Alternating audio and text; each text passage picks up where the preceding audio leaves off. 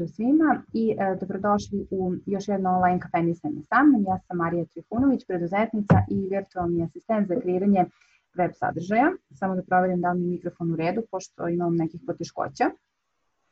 Hvala vam što ste sa mnom u još jednom online kafenisanju, što ćemo i ovu kafu popiti zajedno i popričati na još jednu temu koja se nadam da će da vam bude zanimljiva. U stvari, verovatno već nekima jeste zanimljiva, jer imam jedno pitanje koje mi stoji na listi, pitanje na koje nisam još uvek odgovorila u svojim kafenisanjima, pa evo prilike da na njega odgovorim, a vezano je za to kako razvijati posao kada ga nekako u početku smatrate kao hobi, a kasnije od njega želite da napravite posao, da napravite biznis. Sad ovako, ja se zahvaljujem na ovom pitanju, s tim što mislim da ja nisam baš osoba prava koja bi trebala da odgovara na ova pitanja. Možda bih u nekom narednom periodu mogla da pozovem i neku osobu koja bi mogla da bude bolji predstavnik od mene, kako je neko od svog hobija i nečemu što je radio van svog redovnog posla, svojih aktivnosti ili možda još u nekom periodu školovanja, kako je kasnije prepoznao ili prepoznala da od toga može nastati posao. Ja sam neko ko je od početka svog rada vezano kao virtualni asistent doživljavala celu tu priču ne kao hobi, već kao posao.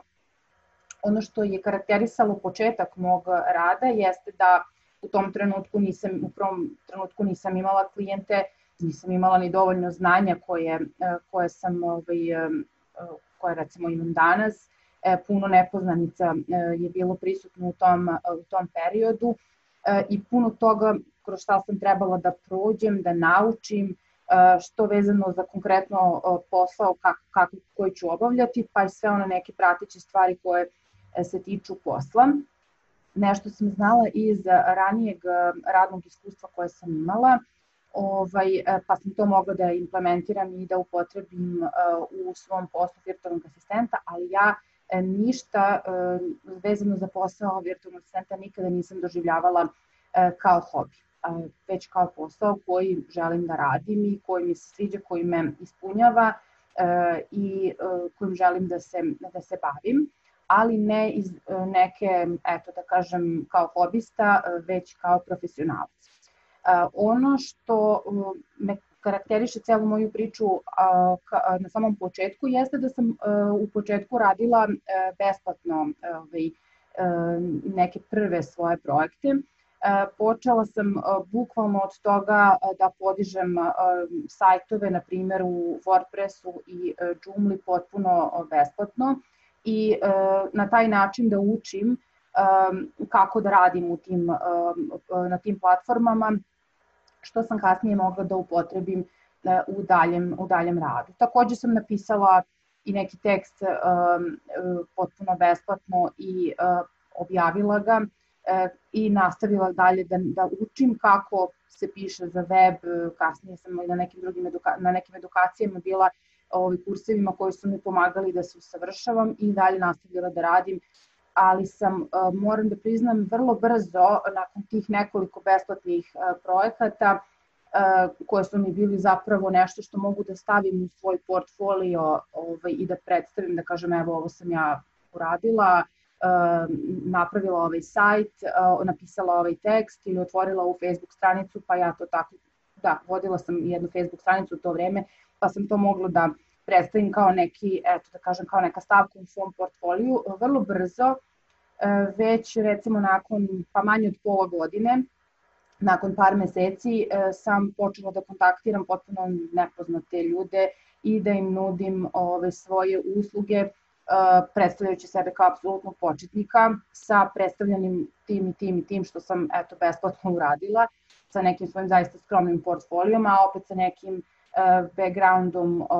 u drugačijim poslovima koji možda mogu da koriste i sada i uglavnom i koriste. Svako iskustvo mi je dobrodošlo.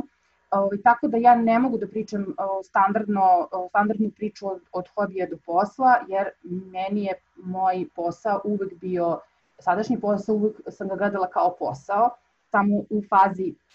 sam prolazila kroz različite faze. Evo ova priča koju sam vam sad ispričala jeste zapravo moja početna priča i kao što sam vam i ranije u prethodnim kafenisanjima govorila, mislim da je to jako dobro da ponudite radi neke svoje prakse, radi nekog učenja i početnih nekih stavki u svom portfoliju da uradite besplatno nekim svojim poznanicima, nekom, na primer, udruženju koje možda nema dovoljno novca pa da im ponudite to, da im uradite neki projekat koji će da bude zanimljiv i koji ćete vi moći da predstavite kao svoj minuli rad. Ovo što vam sada kažem, verovatno, sigurno se razlikuje od osobe do osobe. Ja sam u posao virtualnog asistenta ušla nakon svoje 30. godine, odavno sam završila svoje studije, već sam imala radni staž iza sebe od nekoliko godina, tako da sam ja već nekako ušla u poslovne vode i potpuno mi je nelogično da se vraćam na neke stvari koje mogu da mi budu onako nešto što bi se možda vezivalo za neki mlađi uzrast, tako da sam ja neko ko, verovatno su i moje godine i moje pređašnje radno iskustvo, obrazovanje koje sam imala i sve što je moj život nosio do moje 30 i neke godine me je naveo na to da samo prosto nađem načina da promenim svoju profesiju i da sve što sam do tada učila i radila primenim sada u nekom novom formatu i u nekom novom poslu, tako da ja moment hobija u tom smislu nikada nisam imala. Ali kažem, ukoliko je ova tema vama zanimljiva i želite možda više o tome da se priča, ja ću se pozabaviti time da pozovem nekoga u goste